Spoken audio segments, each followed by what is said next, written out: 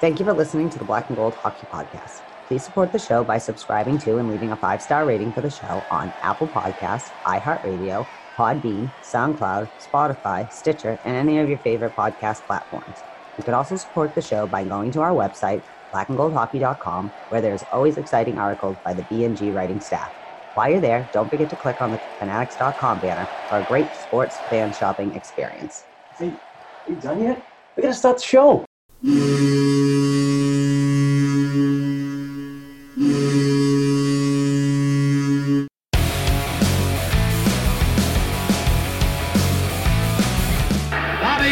Behind the net to Sanderson, Orr!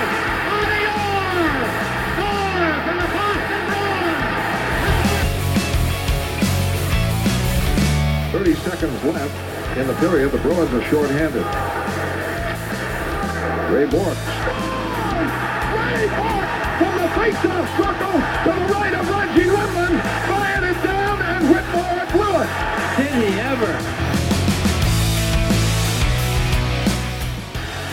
To Bergeron on the drive, save, rebound, he's loose. Sagan kicks him loose.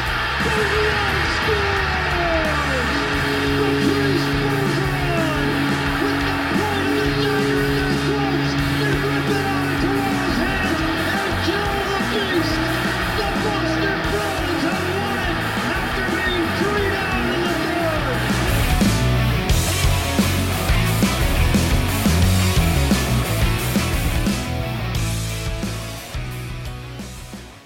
What's up, Bruins fans? Mark Allred here, host of the Black and Gold Hockey Podcast. We are here March 9th, 2020 to record episode 178, brought to you by show sponsor betonline.ag. Go to betonline.ag and please use code CLNS50 when you make a deposit, and you get a sweet little bonus for that.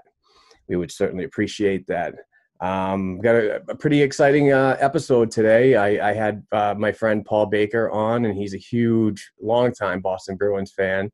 And we had a lot of talk about many levels of the Boston Bruins organization, from the AHL to the NHL. We also got into a really in-depth conversation about the NWHL, particularly the Boston Pride women's professional hockey team, which Paul is a PA Arena announcer. So we had a really fun talk about that and the recent draft that went down.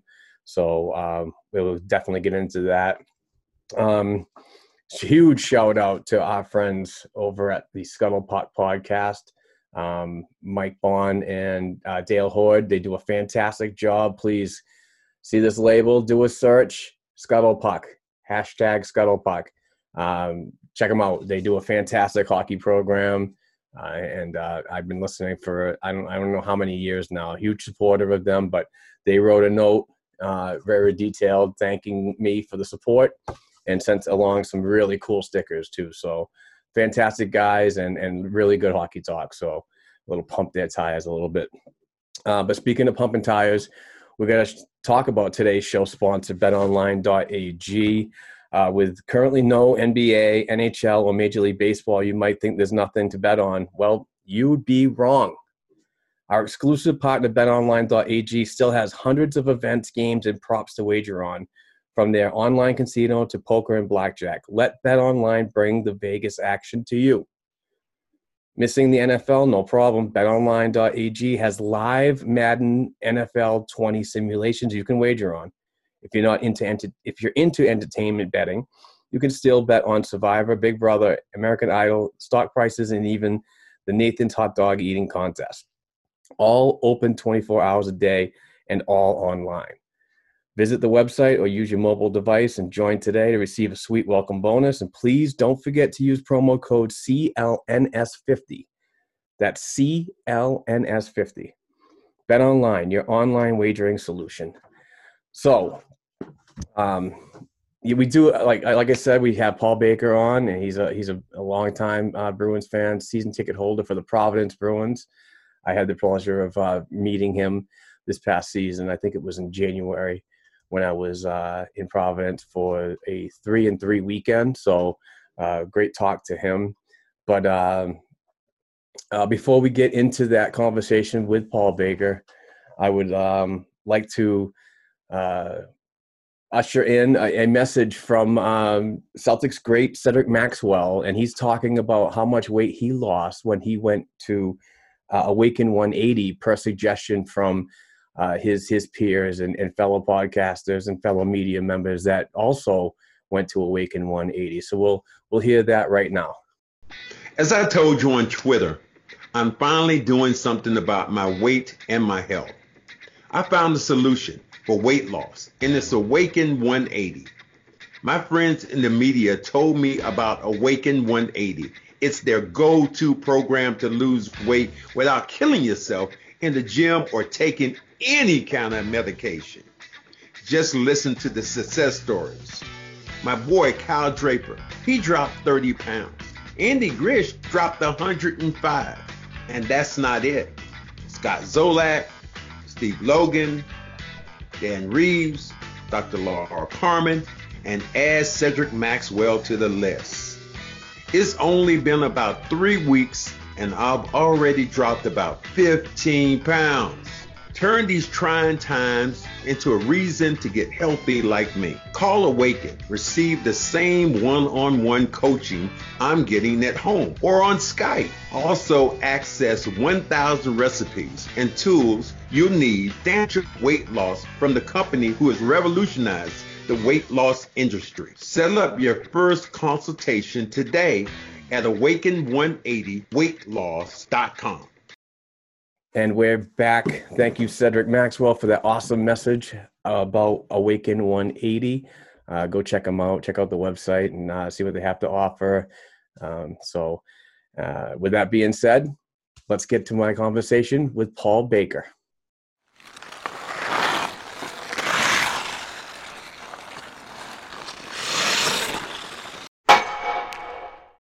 And as mentioned, I do have a very special guest today, and I'm really excited to have this gentleman on.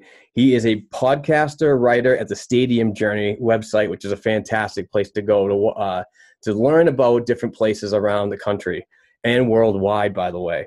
He's also an arena PA announcer for the Boston Pride women's professional hockey team, and he's a Providence Bruins season ticket holder, which I'm really excited about to talk some prospects with him. You can follow my friend Paul at Puckman Rhode Island. Puckman RI. Paul Baker, how's it going, bud? Good. Thanks for having me aboard.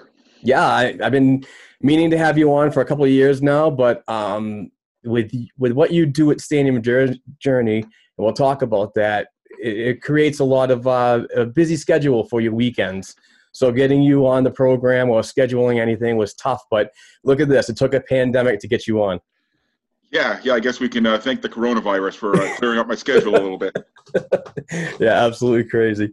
So I'm really excited to have you on because you're a longtime Boston Bruins fan like I, and you are a Providence Bruins season ticket holder, like I mentioned, and just an overall just a serious diehard.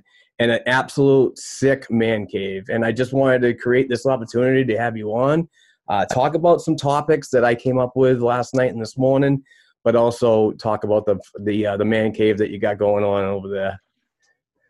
Always glad to brag about my collection. Absolutely. All right. So absolutely. So yeah, geez, you're going to make me wish that I studied for this appearance, but we'll do the best we can. Yeah, like you said, I've been a Bruins fan for as long as I can remember, so following them from the mid-'70s, and I've had Bruins season ticket holders pretty much from day one, so going on 30 years there now, pretty close to it. Nice. So let's just start off by talking about the Stadium Journey, where you do your podcast and your writings. Let us know what it's all about, because I find it very interesting to get reviews of places before you go, and I think you have a very valuable service that you offer to many sports fans, and not just hockey, all the way around. Yeah, that's exactly what we do. Stadium Journey is a sports travel website, so we've got a very specific niche carved out for ourselves. We do stadium reviews. We have like you said, we have over 2,600 now, all around the world, not just the United States and Canada. And not just hockey. We have reviews of baseball. Geez, I've done 10 different sports for Stadium Journey. But I think we probably have, maybe close to 24 different sports reviewed. like I said, all over the world. So what we do basically, if you were to visit Stadium Journey, it's easy to get lost there. You can go down that wormhole and get stuck for hours and hours, and I love to do that. If you're brand new going to a place, say, for example, you're taking your first trip, we're doing a Bruins podcast. Let's say we're going to the TD Garden for the first time. You go to the website, click on TD Garden, and it'll tell you pretty much what you can expect by going there.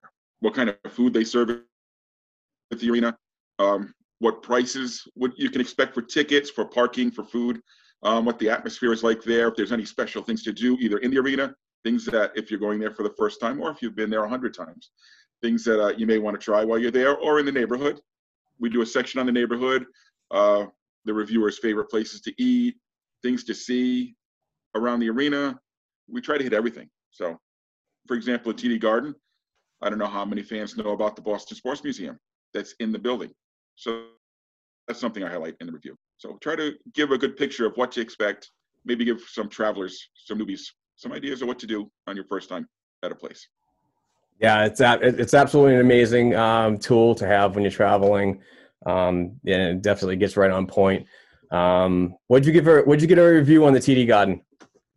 Well, the TD Garden keeps slipping over the years. When I first did it, I think we do it on a 1 to 5 scale. So we split our reviews into 7 categories, and each category is graded 1 to 5. The first time I did the review, I've been working for Stadium Journey now for 7 years. So every year I go back to the Garden and re-review it. Started out in the mid-4s. I think last year it slipped below 4 for the first time. It's a 3.86, if I remember correctly. 2 reasons really hold back the score. One, the price. When you compare the Garden to other venues around the NHL, it's one of the more expensive venues. And also the comfort. Now, we all know about it, and I'm sure you guys have talked about the renovations to the Garden. Oh, yeah. I don't know if you've had the opportunity to sit in the seats in the upper deck, but they are horrible.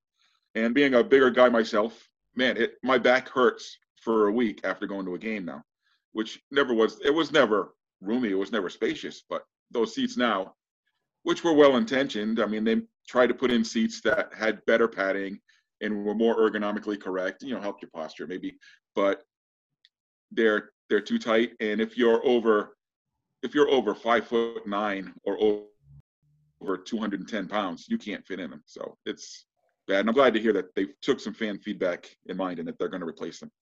Yeah, so those are the 2 reasons why the Garden score is not maybe as high as some of the others.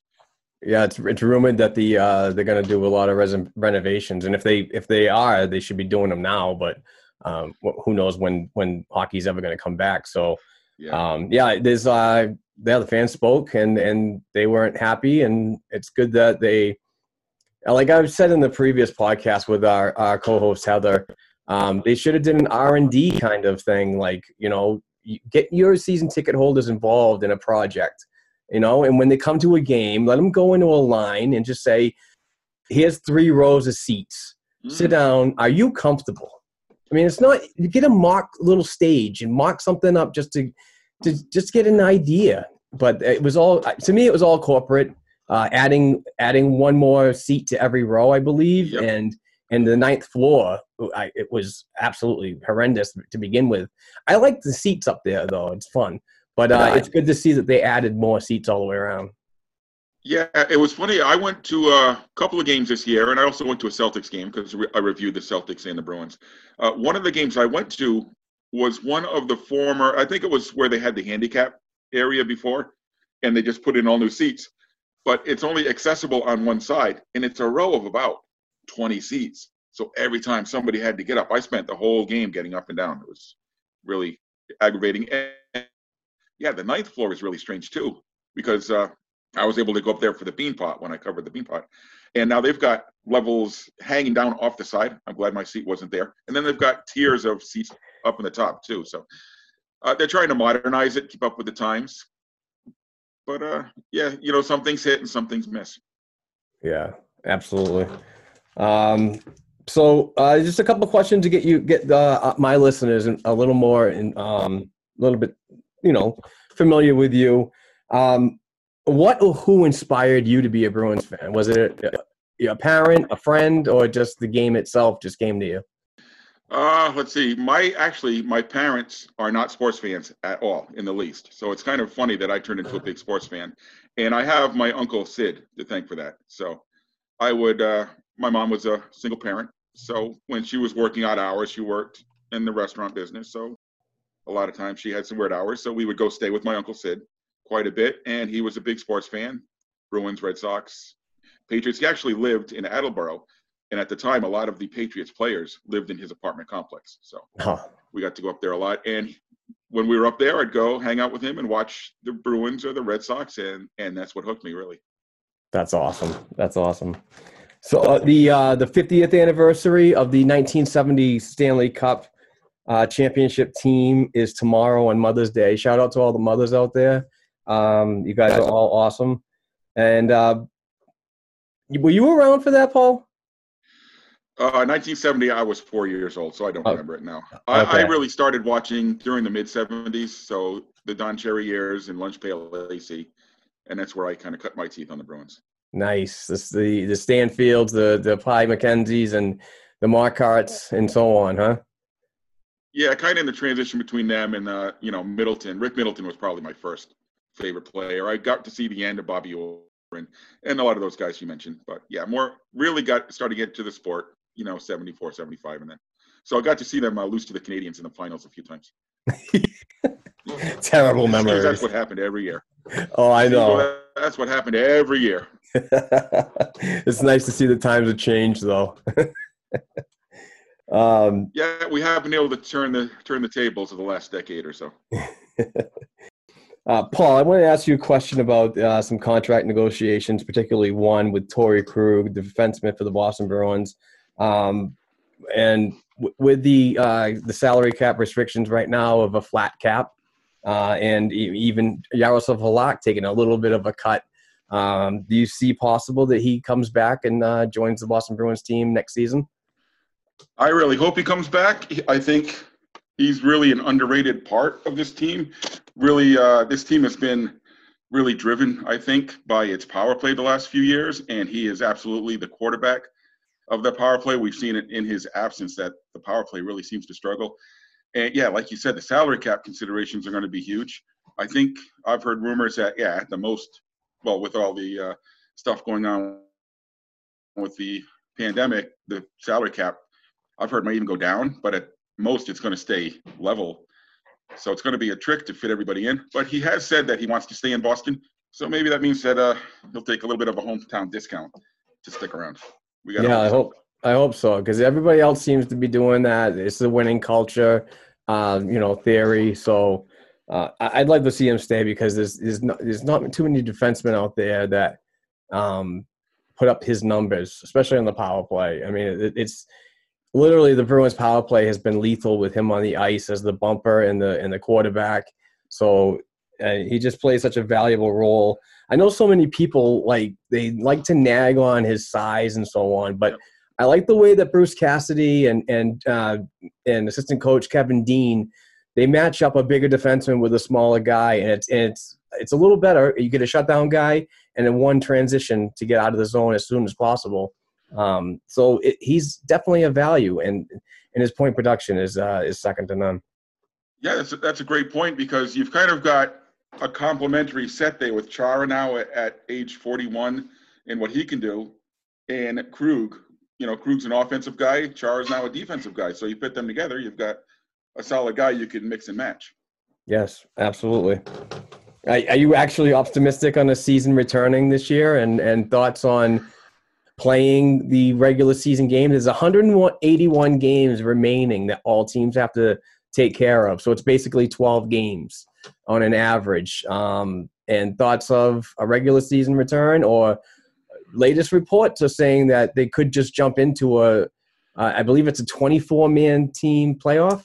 Yeah, I would rather see them jump into a playoffs. 181 games left. That's about a month worth of games to squeeze them in. Even if you could start at the best estimate, they're looking at mid-July, I guess, to start. So that takes you into August, and then a 2-month playoffs. That's September, October, and keeping the guys all quarantined at that point. And not just the players, but you got to think the players, their families. It's still going to take a crew of how many people? Maybe 100 people to keep the game presentation going with the arena staff and everything else. There are a lot of variables there. A lot of places where things could go wrong or the virus could get introduced. One guy tests positive, you got to shut the whole thing down again. Yeah. So I would rather see, if they're hell-bent on getting a champion, and I kind of hope they are, let's jump into the playoffs, or let's play a few games, maybe not the whole game, maybe 3 or 4 where the guys can get back into shape. Or even, I would be fine with them doing a smaller playoffs. Take the top 8 teams, take the top 12 teams or something like that. I don't know. There's no perfect solution right now. Everything is up in the air right now. So hopefully they can do something. Right. It's a shame for us because, Boston and Providence were both playing fantastic. Oh, it's unbelievable. When the seasons got shut down. Yeah, it's like I on most nights, especially the weekends, and the office here is full of freaking TV screens because when there's a prospect on, I'm usually tuned in to watching it. But majority Friday, Saturday, Sunday, whatever. If the Bruins are on and the Providence Bruins are on, I am watching both of them, and they were just phenomenal seasons coming down the stretch here, especially Providence and the way that some of these players were playing. We'll talk about that later on. Yeah, I mean, we might as well get right into it now because as a longtime Providence Bruins season ticket holder, could you compare a little bit about what you saw in this team this year and where they could have gone minus this stupid pandemic? And could you compare them to the 98-99 championship season? I believe their second year – oh, no, that was the 7th year. Yeah, I would not go as far as comparing them to that team. That was one of the all-time great teams, not just in Providence history, in AHL history. At the time, they set the record for most points. That was a team that could turn it on and off at will. And they ended up winning the Calder Cup actually in 5 games. And I'm convinced that they lost Game 4 on purpose so they could win it at home. Nice. They were just – it was an incredible team. And funny enough, it was a team loaded with, with baseball, you'd call them 4A guys, because there weren't a ton of guys who ended up having really long NHL careers. A lot of guys got up for a little bit, but none of them really made a big impact in the NHL. So it was a lot of guys, tweeners, they were really, really good AHL players, just couldn't make that next step. There was one part of their game missing. Yeah, that was an incredible team. This team, I wouldn't call them on that level, but who knows? They could have gone on a run because before the season stopped, they had won, 12 or 13 in a row? Yeah. Before it stopped. So it was a younger team, I think, and really were starting to find themselves. And, they could have gone a long way this year. What is it about Jay Leach's system that, this year's different? This year they started off better than I expected, but the 3 previous seasons before that, and it was probably a lot due to what was happening at the NHL level with injuries and that roster shuffle that goes on, and you're the pivotal point of minor pro development and so on. So you're going to take the biggest beating on your roster. But Jay Leach seemed to struggle, his team actually and staff. They seemed to struggle at the beginning of the season, but all of a sudden when the new calendar year comes around, they ramp it right up. But this year, I just saw something different because they started off good. Then they rode that fine line of 500 hockey. And then as soon as the calendar year turned to 2020, they really picked it up. And I just thought that, man, if it didn't stop, they had a solid team that they could really rely on. And, complemented by the goaltending. And the goaltending has been the bread and butter, I believe, this season, starting off with Max Lagacé, and then as soon as December 1st came around, it was the Vladar show. Yeah, both those goalies played fantastically this year. Yeah, Lagacé was brought in to do what he did, be a solid AHL goalie, be some insurance in case Rask or Halak. Yeah, why was I blanking on his name all of a sudden? It's all right. No one... I do it all the time. We've been without hockey for a month and a half now, and I can't remember anybody. Yeah. Oh, yeah. My wife's in the kitchen yelling, "Halak!" Tell her I said hello, by the way. It was nice meeting her. Yeah, Mark says hi. Where were we? Oh, yeah. One thing to remember is Jay Leach was a brand new coach when he got the job. How long has he been in Providence now? 3 years? I think it's really taken him. It took him a while, especially the first season, to kind of find his legs in his system. So another point you made is minor league teams exist to serve the big club. So injuries play a huge role. You could have a stacked roster.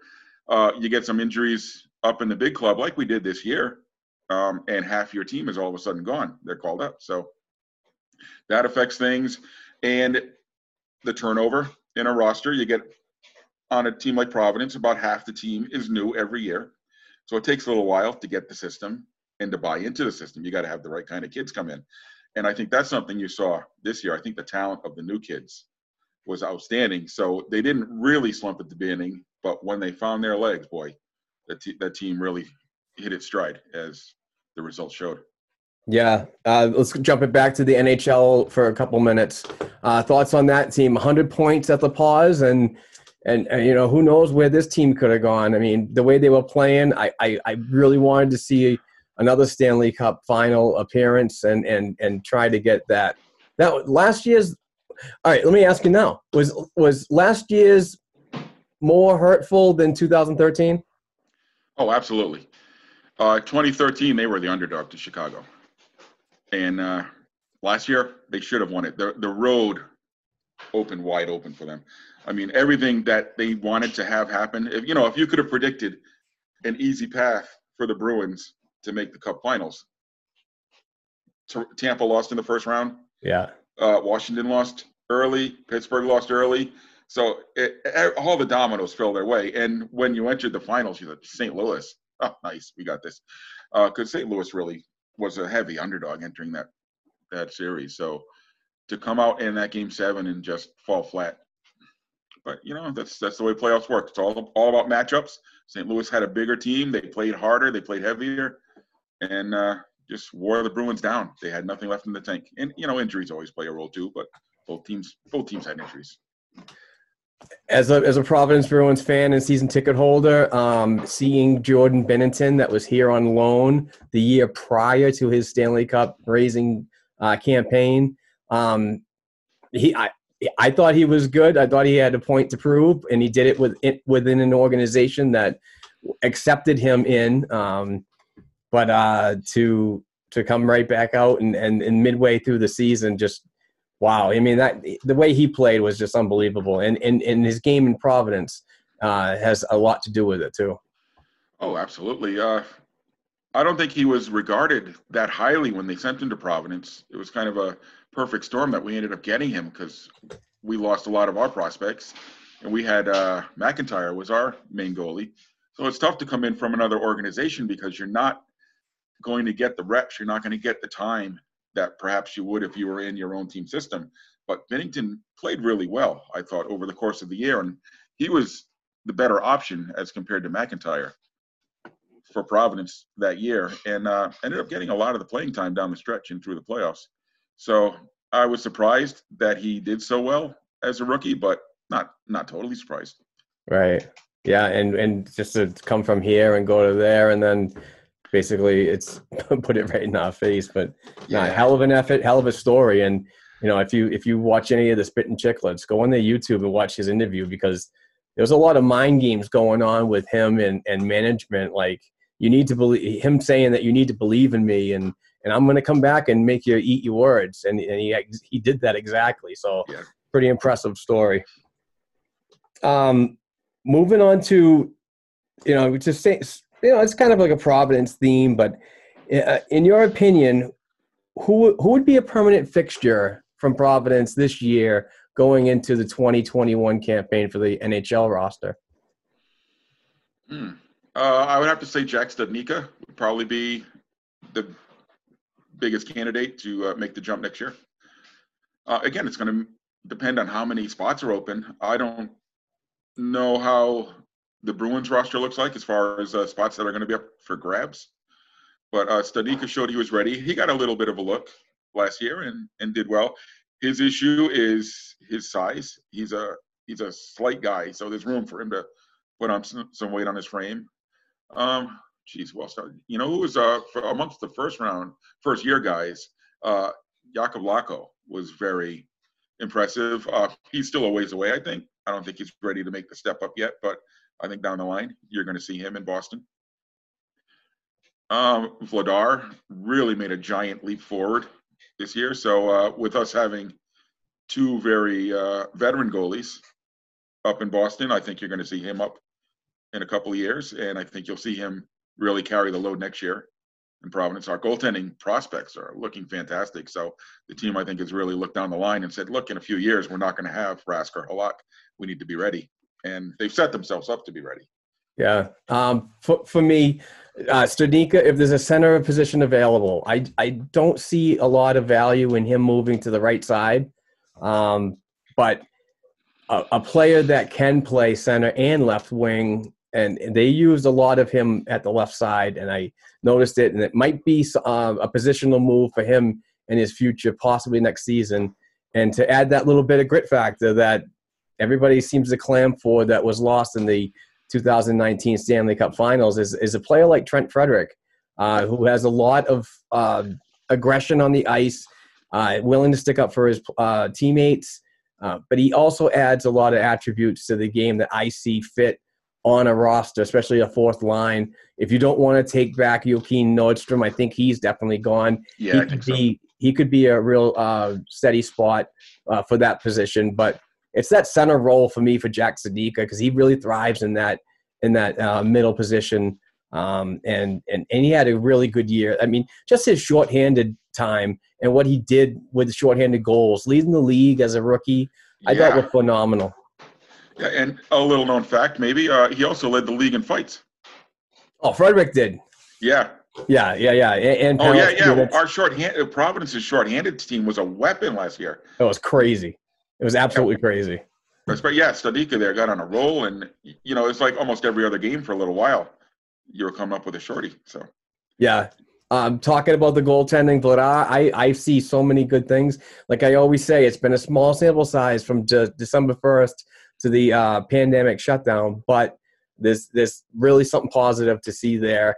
The addition of Jeremy Swayman from the University of Maine this season, I think is going to be a really solid 1A, 1B, which puts a goaltender like Max Lagacé, who is a UFA at the end of this campaign, whenever it closes, is going to be a free agent. I don't know what the situation with him is going to be, because it's interesting to think about, because if they sign him to expose him in the expansion draft next summer, that's right.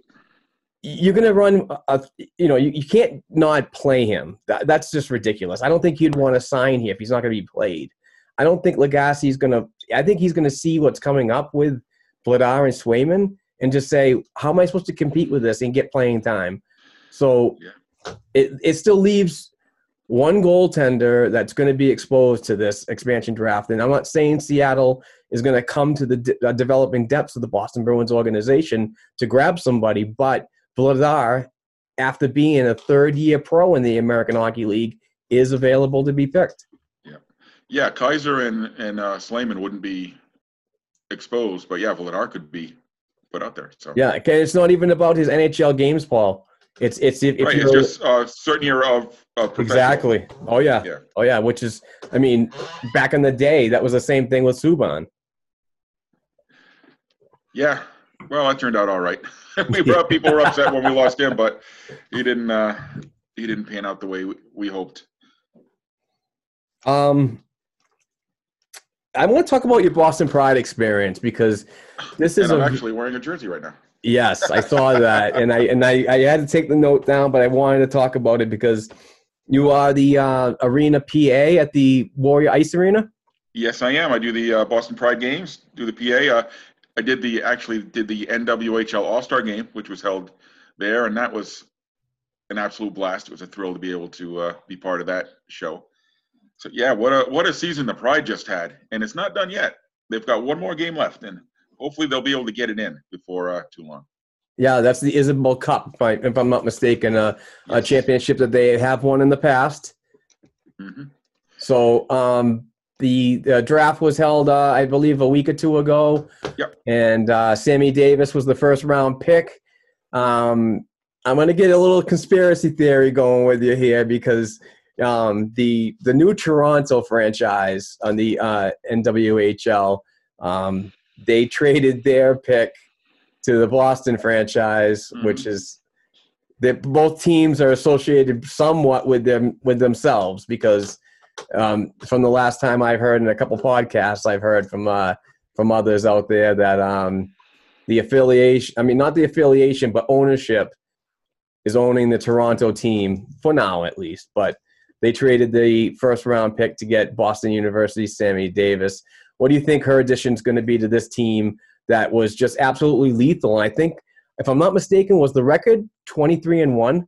They were 23-1 during the regular season, won their one playoff game, and like you said, we're down to the Isabel Cup, and the whole pandemic broke out on the Wednesday. Everything got canceled and shut down on the Wednesday. The Isabel Cup was scheduled for the Friday. Oh, 2 days away. Yeah.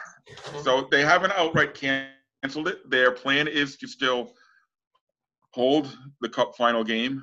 So maybe in the fall, we'll see what happens. The advantage of it being a one game, one off is that, you can get everybody together, have them practice for a couple weeks and keep them in isolation. It's easier to keep people in isolation for that short a time and then run the game. So it'll be strange to have a 3 or 4 month gap in between the end of the playoffs and the championship game. But yeah, during the season, the Pride were unbelievable. 23-1. They averaged, I want to say they averaged 6 goals a game, and they only let up like a goal and a half a game. So a lot of that's a huge differential. A lot of the games just weren't even close. They had the top scorer in the league, tied for the top goal scorer, I believe. They had the MVP. They had the goaltender of the year. The defenseman of the year was also from the Pride. So, yeah, they swept the awards as well, as you would expect for a team that went 23-1. Yeah, and former Boston Bruins, New York Ranger, and NHLer all together. Paul Mara is the head coach of the franchise, and he's done a fantastic job. I believe this is his second season with the club. I guess I could say this current season because it is technically still not over. Yeah, it was his second season. Right. And he's really changed the culture of the team. Like you said, the Pride had won the Isabel Cup. They won it in the first season of the league. This past season was the 5th. They had also made the finals in the 3rd season. So, geez, what year was I'm not sure what year that was, but that year they were also really a stacked team, and they ended up going something like 17-1 during the season, but ended up losing in the finals. Brianna McLaughlin of the Buffalo Beauts had an incredible game, made like 70 saves that game in the final game. Wow. And Buffalo pulled off the upset. I think it was 4-2 or 4-3. Yeah, 70 saves. It was one of the most incredible, Bruins fans can liken it to the Ron Tugnut game. Oh, yeah, back in the Garden. Yeah, they just peppered her all game, and she was a brick wall. I think their 2 goals were actually both very late in the game. So, jeez. Not sure if you know any about the NWHL rules, but with Sammy Davis being the first-round draft pick, is she eligible to play in that championship game when it returns? Yes, I don't know what their plan is, and I don't think they really have come up with the hard and fast rule, because what if someone switches teams? I know it doesn't happen very often in the NWHL because the players, because this isn't their only job for the great majority of them, they're not making a salary where they can, just be a pro hockey player and not do anything else. And that's kind of the whole deal behind the schism in women's hockey right now.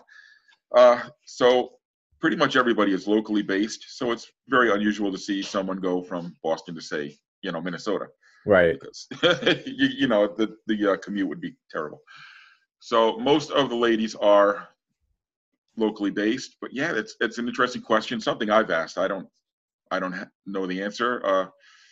If they take the final and put it, say, in September before the next season starts, the rosters are going to look different.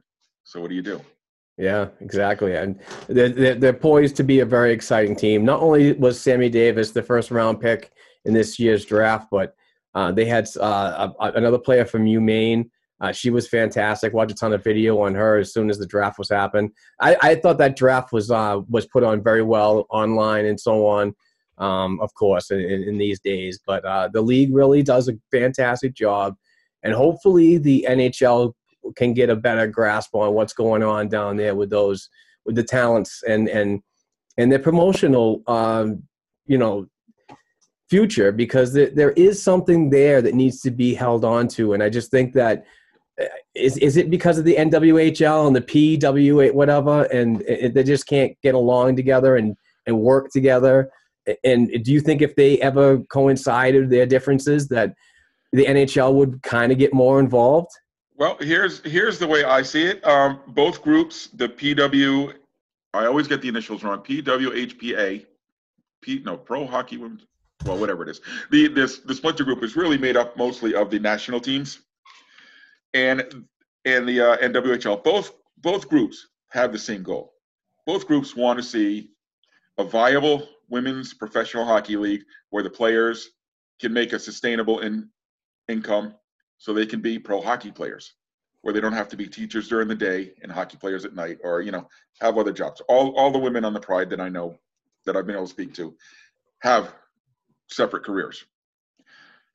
So where they differ is, how do we go about reaching this goal? The PWPHA would like the NHL or something to come in, finance a league, and let's make this like the WNBA. Okay, they want the support from the NHL and have the competitive salaries, the insurance, all the perks that go along with it. The NWHL is saying, let's get this league, let's get it run by women, and let's build it up. So same goal, two different approaches. Ironically, you're looking for a pro women's hockey league, and you've got one that's basically run by women, promoted by women, and building slowly. You would think that would be the way to go. The PWPHA is kind of waiting for the men to come save them.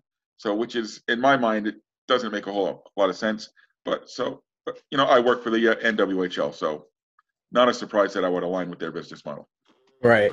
Yeah, and hopefully it just grows, because it's a really good product.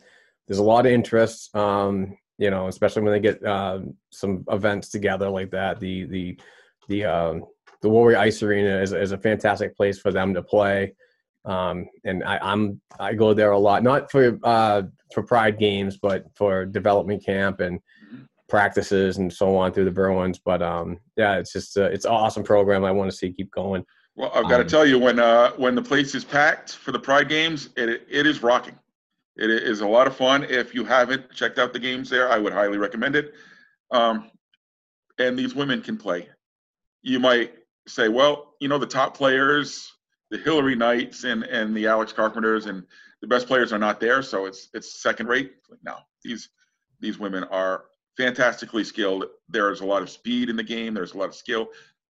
There's not the hitting, but man, it gets feisty down there. I have the advantage of being right there on ice level during the games, and these ladies are into it, and it can get nasty. That's awesome. That's awesome.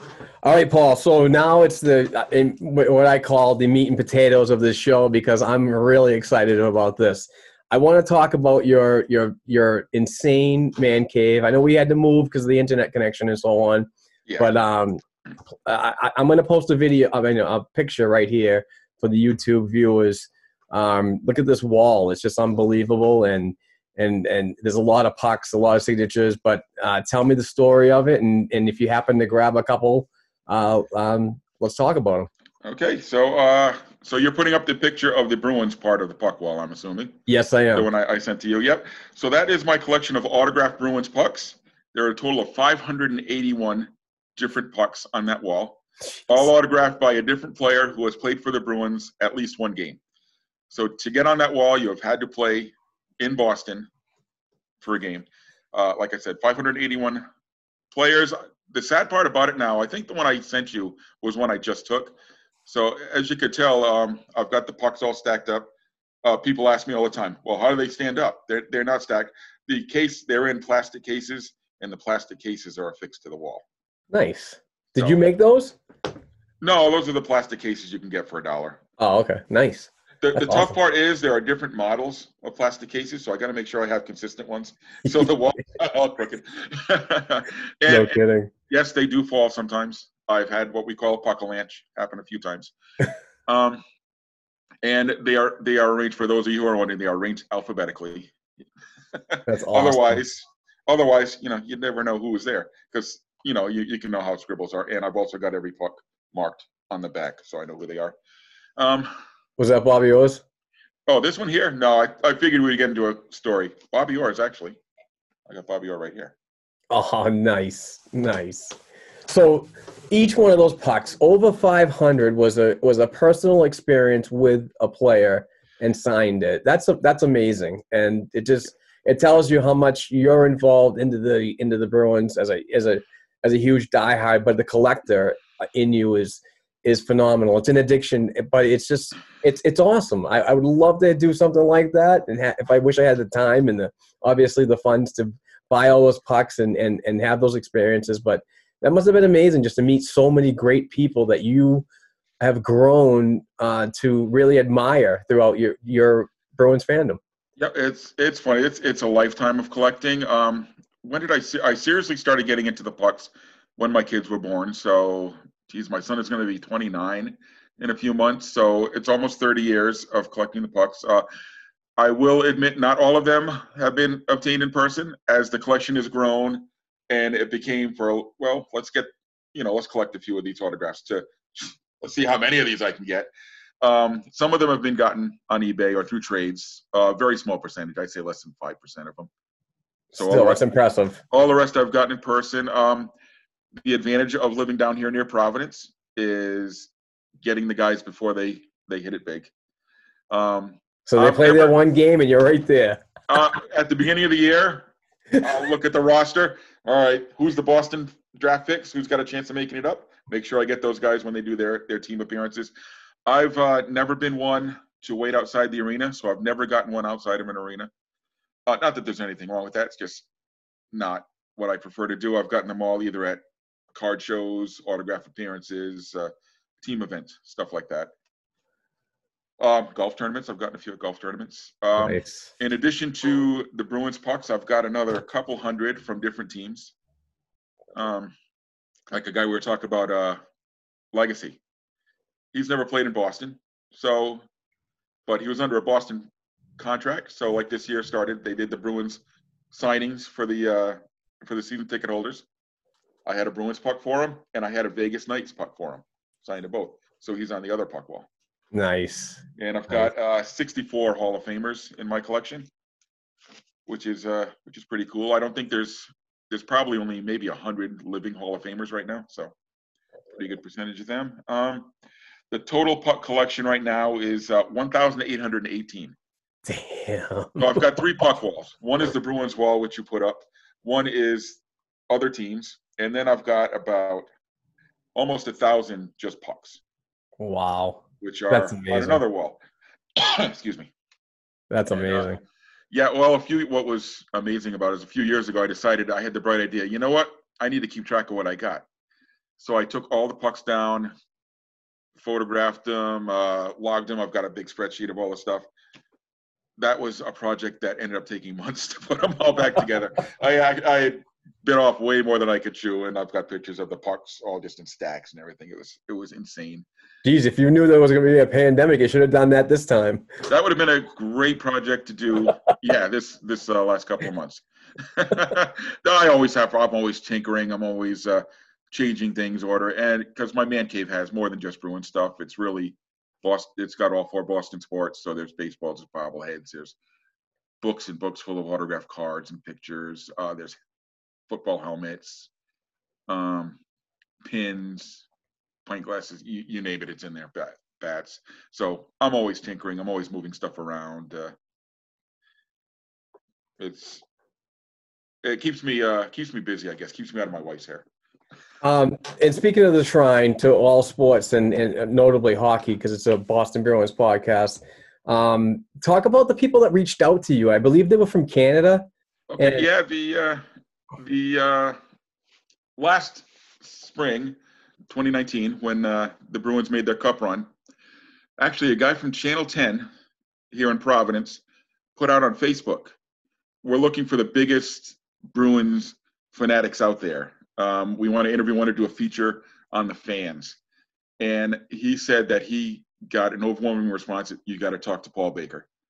So Tony Guglielmo was his name. He reached out to me, came over and did a little feature that aired right before Game 1 of the Stanley Cup Finals on Channel 10. And somehow this company in Canada, run by a couple, great couple, they came down, Aaron and Angela Bell.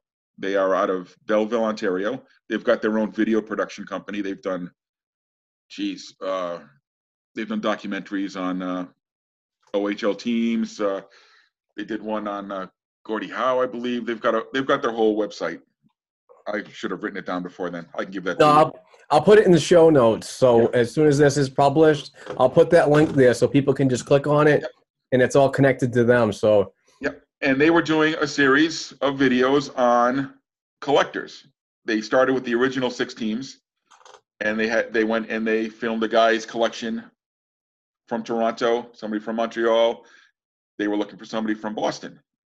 Somehow they got a hold of the Channel 10 piece I did, contacted me and asked if they could come down. They came down with their kids one weekend last summer and filmed the Man Cave and did this incredible documentary on my collection, which ended up being about 15 minutes long. It was fantastic. It made it look so professional and so nice and so incredible. Interviewed me. Of course, the day they did it, it was probably 100 degrees. And, with all the sound equipment and video equipment, we couldn't have the fans running or the air conditioner. And it was roasting, but it was a lot of fun. And the final project just came out incredibly. Yeah, that's awesome. I've seen the video several times. It's very impressive. Check it out, please. I mean, if you have 15 minutes of time, it's well worth it to get a better perspective of a diehard fan that's got a passion for collecting and getting these experiences with players and so on. That's wicked cool. But I'd love to hear a couple of stories about some of these pucks that you might have grabbed on your transfer from the Man Cave into the better internet area. Sure. Actually, my best puck stories probably don't have to do with Bruins, but I'm going to tell them anyway. This is a Bruins podcast, but the stories are cool. So I'll start with probably the oddest puck in my collection, which is right here. Let me get the camera here. Whoop. Oh, is that the Wheeling Nailers? Wheeling Nailers. You'll never guess who this autograph is. Oh, no way. I can't. It is Alfonso Ribeiro. Carlton from the Fresh Prince of Bel-Air. He was doing an appearance at a game. My wife and I were taking our annual hockey trip that we do every winter. One of our stops was in Wheeling, West Virginia. We happened to be there on Alfonso Ribeiro, 1990s night. That's funny. So we said, what, let's go get an autograph. And, he was signing the pictures and everything. And Pam said, go get a puck. So I grabbed the Wheeling Nailers puck, had him sign it. So that might be the most unique puck in the collection. Nice. But probably my favorite story is right here. It's a Canadiens puck. Sorry, Bruins fans, but it is a Canadiens puck. My eyes. Yeah, exactly. Bobby Sheehan played on the 70-71 team that upset the Bruins in the first round. Probably one of the greatest Bruins teams ever. Got knocked out, of course, in the first round by the Canadiens, thanks to the work of Ken Dryden and others. So my friend Ben, who is also a big collector, was helping his father-in-law at a bingo night at a local high school, at Bishop Snang High School down here in Dartmouth. And he called me one night, Paul, you got a couple of Canadiens pucks? I'm like, I'm sure I've got a couple Canadiens pucks laying around somewhere. Why? Grab the pucks, grab a pen, and get over here. So I get over to, hightail it over to the high school where he's working the bingo night. It's a Catholic high school. They're doing bingo night. So what do you need Canadiens pucks for? The gaming commissioner who was inspecting the bingo hall that night was an ex-Canadiens player, Bobby Sheehan. So I showed up with my Canadiens pucks. He was so happy to see them and happy to sign them and, give us a story, tell us some stories. And I don't think he ended up doing any inspecting. I think he talked to us the whole night. But yeah, like you said, it's stories like that makes the pucks. It's not just something that I went into a store and bought. These are every puck has a story, and I've got 900 different stories here in my collection. That's awesome. That's awesome. So, all right, real quick, a couple of Bruins ones. I did bring a couple of Bruins ones in. The Bobby Orr puck. Bobby was funny because Bobby used to never sign. He rarely signed autographs, and he never signed pucks. And I get into this on the video, the collector series video. I wasn't going to give up a chance to try to get a hockey puck signed by Bobby Orr. I mean, he was my idol growing up. And we saw him. The Bruins used to hold a carnival every year. I'm sure some of your listeners are familiar with the carnivals. Bruins Wives Carnival, right? Bruins Wives Carnival, and I miss that every year since they stopped doing it. But the first one I ever went to, geez, was probably early 90s. And Bobby Orr was Garden days. At the Garden, yeah. Oh, the Garden was a dump, wasn't it? Yeah, it was. I think I got high there for the first time. And I was a kid. And I wasn't even inhaling. I was just breathing the air. What's that smell? Yeah, I remember those days. Anyway, Bobby was in there, and he was signing the goal picture. So, of course, grabbed one of those and said, "Mr. Orr, would you sign a puck for me?" I'm a big collector, and he gave me the once over, like, all right, is this going to get turned around and put on eBay for $100-something? But he did. He says he wouldn't sign anything without personalizing it. So, what's your name? It's like, you can write whatever you want on it. I don't care. You can write "fuck you." I don't care. Don't care. And he signed it, and that's fantastic. The first autograph, I will give this man credit for really jump-starting my collecting passion in the puck wall, and this would be a signature very familiar to all you Bruins fans. Ray Bourque. One of my favorites growing up. So Bourque did an appearance. Ray Bourque and Rick Middleton, two of my favorite all-time players, did an appearance at a place down near my house, and I went with my ex-wife at the time and got up to the front of the line. She went into labor. Oh. Well, she didn't go into labor, but she got a pain, labor pains. And she must have turned white because Ray jumped up. And she's like, don't worry. I'm not due for another month. He says, I think you're due in a couple hours. But he was so nice. Him and Rick Middleton both were so nice. And it got my experience off to a roaring start. Maybe want to go do more. So I got to give him credit or blame, maybe depending on what you're saying, to really dive headfirst, really heavy into collecting. And I'll show you one more if we're talking about great stories. We got Woody Dumart here. Oh, no way. That's awesome. Now, Woody is one of my favorite stories because, again, I saw him at a card show. It was in New Bedford. Card shows used to be a lot more common than they are now.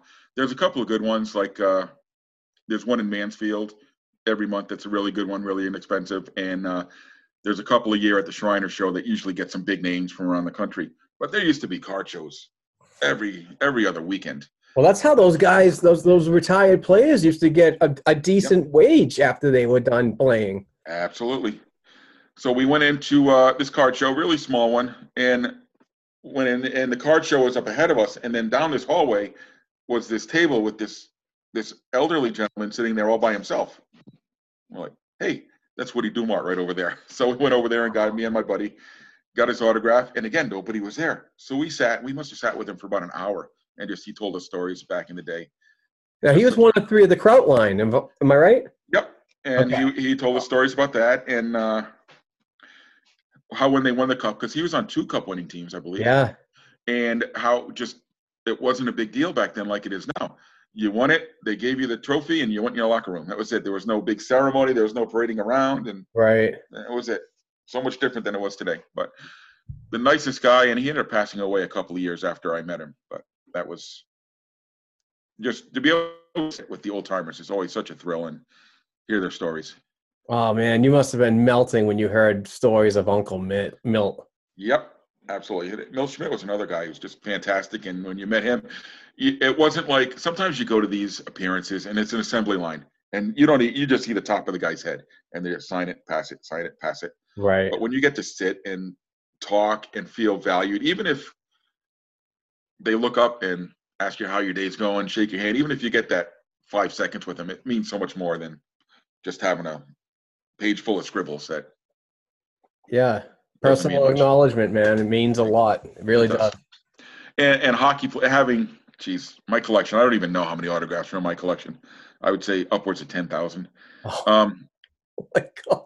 It gets even bigger. It's crazy, Paul. I haven't had many bad experiences, but hockey players are by and large the nicest, most down to earth people out of all the different sports. Agreed. Absolutely agree. Paul, do you have any more? Is that it? Those are the only ones I brought inside. Do I have more? Yeah, I got 2,000. No, I know. That's a good one. Yeah. I mean, even inside the house here, where when I moved in, Pam already owned this house when I moved in, and I was like, I don't want my collection to take over the house. And she said, I know where you can do it. She had the finished room over the garage, the Fonzie apartment, I like to call it. Nice. You know, for those of you who aren't old enough to know, Happy Days, Fonzie lived in an apartment up over the garage at the Cunningham's house. And that's where my man cave is. It's an apartment up over the garage. So just took it out. And you showed the picture of the puck wall before and how tall Show it it is. again. When we started it, it was about half that size. I can't believe that I filled up that wall with hockey pucks. That's in awesome. the last 15 years time since I've been with Pam. So it's That's amazing. awesome. All right, Paul. Well, listen, it was a pleasure to have you on. Thank you so much for the time. It was also a pleasure to finally meet you in person. I came down from the Providence Bruins media box and came down and said hello to you and your wife. Please mention to her I said that Happy Mother's Day. And Hey, if the listeners are ever there, we sit in section 101 right down by the glass. Come down and say hi. We're always willing to meet fellow Bruins fans. So unbelievable seats, unbelievable view, and unbelievable people. So nice to finally get you on the program. And again, Happy Mother's Day to everybody out there, all the mothers. You guys are unbelievable. Thank you for the support. And Paul, thank you again so much for this opportunity. We'll definitely get back together. We'll talk. Might even have you on if you're willing to talk about some Providence Bruins just for a full program right there. So. Oh, absolutely. My pleasure. I come on anytime. If you can catch me once we get back to normal here. Absolutely. Absolutely. And continued luck on the Stadium Journey podcast and website. Are you still with Obey the Puck? Yes, I actually do. I do 2 podcasts. We alternate weeks. It's some of the same crew. Dan Colachico and myself do both podcasts. We have Kelly Levy does the Obey the Puck podcast with us one week, and the other week we do the Stadium Journey. We have Dave Cotney and Mark Viquez do that with us. You can find both those podcasts on thebradyhicks.com, or you can just search them on your phone and wherever you find your podcast. They're there. We're on. You can find Stadium Journey on Twitter, Instagram, YouTube, Facebook. We're on all of those. So yeah, follow us away. Listen, we try to promote each other. We're all a big happy family trying to make our niche here. So glad to cross promote anytime we can. Yeah, absolutely. And thank you for mentioning all that stuff. I got to get back on. I got to find a way because you guys dropped the Apple podcast, right? Well, what happened is our site, we were with HIAC Talk Radio. Yep. And the site crashed and haven't been able to get it going. So that's why now you can find all our podcasts, like I said, on thebradyhicks.com. Okay. All right. Thank you very much, Paul. And again, really appreciate the time, scratching to figure out some Bruins talk, but this was a great addition to the week and we're going to keep it going. But thank you for the time and the experiences that you mentioned. I wish we could have spent a little more time in the man cave with the internet, but it's okay. We salvaged a really good show. And like I said, I really appreciate the opportunity to talk to you. So take care and we'll talk to you guys soon. Hey, thanks for having me. Anytime, Mark.